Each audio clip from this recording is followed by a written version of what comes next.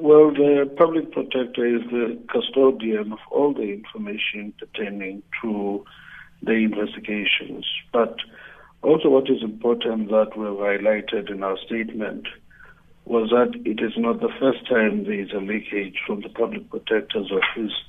If you look at the issue of the SABC, the report on Minister Diana Pule and the report on Minister Tina Joemat-Pettersson, all of these were leaked even before they were concluded in the public protector's office.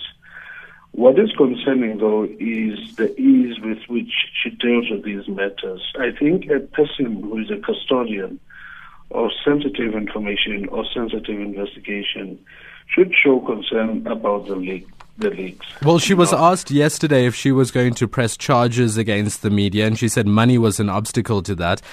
Do you think that that government, that perhaps the ANC could help in pursuing criminal charges here? Well, it can't be the ANC. It would be a matter within government because people who are funding her operations, it's government. But what is important is that the nature of the public protector's office is investigation.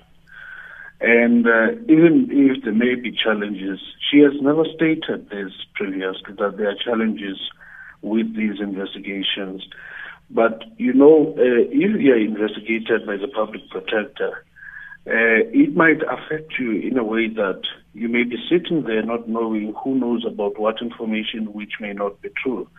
And it might affect even the investigation itself, the direction, and therefore we're saying that we are concerned about these leaks, as everybody who is investigated should be, or any citizen who is interested in an investigation should be. Well, to be fair, the public protector says she's also quite concerned, which is why she's tightening up matters in her own office. But she also made the point that the nature of these reports requires her to release it for comment to the affected parties. She released it to 5 ministers, and she says she can't really have jurisdiction over those papers once they're out of her hands.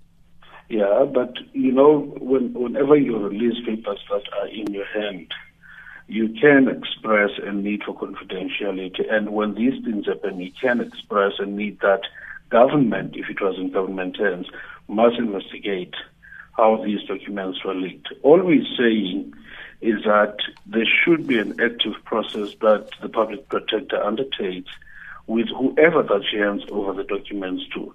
Because you can't say, I'm the custodian of this information, I've given it to you. If it leaked, hard luck, And she must at the least express a concern. And at least ask whoever they hand the information to look into the matter. Mr. Khoza, your final word on this. Do you think the public protector should press charges against the media for this? Well, we think it should be investigated. That's an important institution. We don't have issues with the public protector, but we think that we should express our view that when these things happen, the public protector must take active action with those institutions that she hands over the reports. ANC spokesperson Keith Khoza, the public protector must take action, he says. Let's talk to the DA's Lindiwe Mazibuko now. She says she will not hesitate to call for the removal of President Jacob Zuma if it appears that he deliberately misled Parliament on the security upgrades to his private residence. Parliamentary leader Lindiwe Mazibuko joining me on the line. Ms. Mazibuko, thanks for your time. Good morning. Good morning. Thanks for having me. Isn't it a bit early to speculate on impeachment calls when you haven't even seen sight of the reporters yet? Well, that's why I specified that it would only be on the basis of if the public protector finds that President Zuma misled Parliament. So this is preemptive. The fact that it's not preemptive. We can't ignore that there's a leaked copy of the report in the public domain. I have said on the record that I will not move in Parliament until I've seen the final report, because there's no evidence that this leaked report is necessarily the same report that the public protector will be releasing. But there is certainly reason to believe that there's a possibility that will be in the report. And I have said very clearly I will only move for an impeachment if there is prima facie evidence in the form of that report. Well, the final report could look completely different from the draft report. When are you likely to see it? Well, I have been waiting to see the draft report for over 2 months now. The public protector has been indicating that she will be in contact with my office to invite me to her offices to come and view the report, because I am the initial complainant. I laid the complaint that led to this investigation. I still haven't seen the report. I understand the pressure that the public protector is under, given that the ANC government has been interdicting her and dragging her through the mud in the media and slowing down this investigation with everything that they've got. So I'm quite happy to be patient, and I'm quite happy to go up to her offices when she's ready to call me there. I want the processes to unfold as they must. But if, as I said, it turns out that these allegations that she has said the president deliberately misled Parliament are true, then there's no question that we have a responsibility to move forward with an ad hoc investigation by Parliament. Well, calls for an impeachment, of course, attracts headlines, especially before an election. But what process would you follow should this report does indicate that there was a deliberate attempt to mislead Parliament by the president? Deliberately misleading Parliament is a very, very, very serious offence.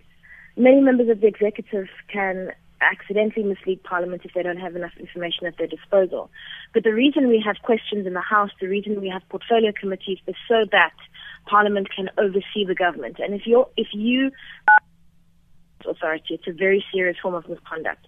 The Constitution makes provision for the removal of the president by a 2/3 majority vote. But prior to that vote, if the president is impeached, Parliament must assemble an ad hoc committee, a multi-party ad hoc committee, to investigate the allegations.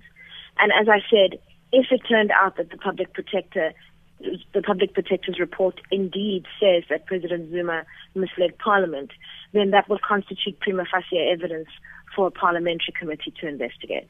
Parliamentary leader, thank you.